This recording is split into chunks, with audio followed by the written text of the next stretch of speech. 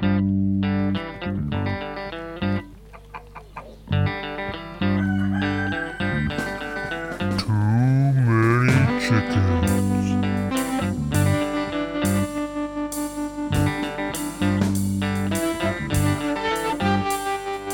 there, everyone. Thanks for listening to Too Many Chickens. I'm Eric P. Kraft. The other night, the pizza guy remarked on how our house is the only one in town that still has big piles of snow in the yard. I was aware that we're always the last house on the street to still have snow every year. But it's nice to have confirmation, however unscientific, that we also smoke the rest of the town in this regard. It's nice to be number one in something, no matter how unpleasant that thing may be. I'm sure there are worse things to be number one in than lingering yard snow, so I'll take it. Part of the issue is that our house has these 100-foot tall pine trees out back that block out the sun in the cooler months, and this inhibits our thawing. Unfortunately, these trees were part of what sold us on the house, so they're not going anywhere. And hey, if they keep the yard covered in snow, that postpones mowing, which is perfectly fine with me. Now that the snow is on the wane, or possibly gone everywhere else but our yard, the chickens are getting plenty of yard time. They've gone from having a small strip of ground to pick at to having far too many choices. It's like going from a restaurant with one item on the menu to the world's biggest all-you-can-eat buffet. How do you decide what to eat?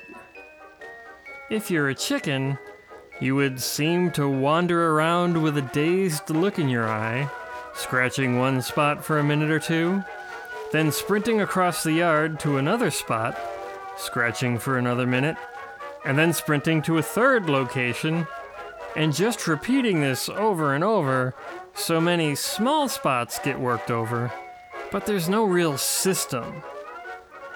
I've tried pulling them aside and explaining the importance of breaking jobs down into actionable items, but they hate the term actionable item almost as much as I do, and so they run off without listening. I'll have to put it all in a PowerPoint presentation and then really bore them. The chickens aren't the only ones overwhelmed by all the sudden new food options. It was slim pickings for predators for a while. The bunnies in our yard had a tunnel system under the snow to rival the sewers of Manhattan. But with the snow gone, they, and many other animals, are now again out in the open. This has not escaped the notice of the local raptor population, among others. We've been seeing a lot of hawks all of a sudden, and if I had night vision, I'm sure the owls are out, as well as the coyotes, fisher cats, weasels, possums, and pretty much everything short of the chupacabra, and I'm not 100% certain we don't have those around here too. It makes me, the owner of a small group of prey animals, slightly nervous. However, eternal vigilance is the price of chickens, and I'm ready.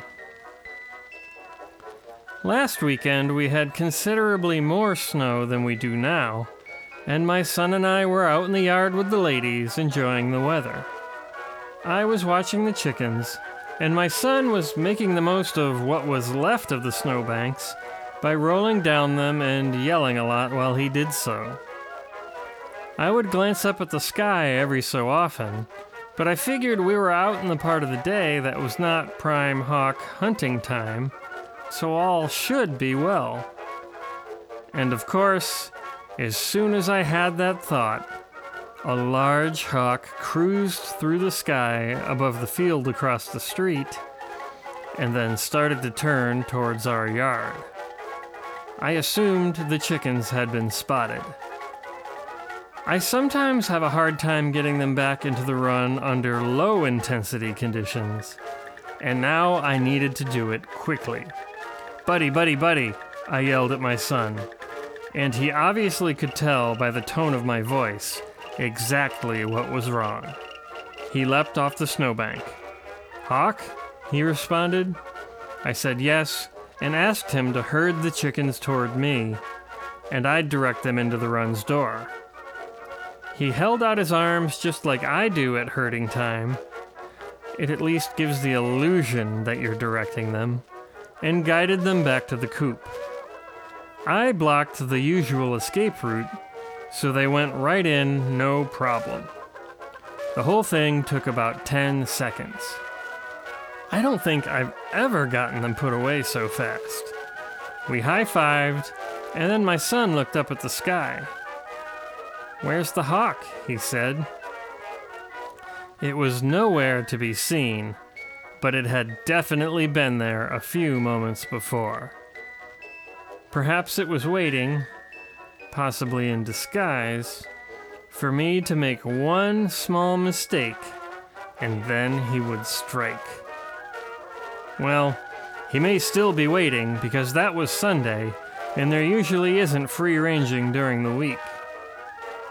Hopefully he's moved on, but I'll continue to watch the skies, just in case.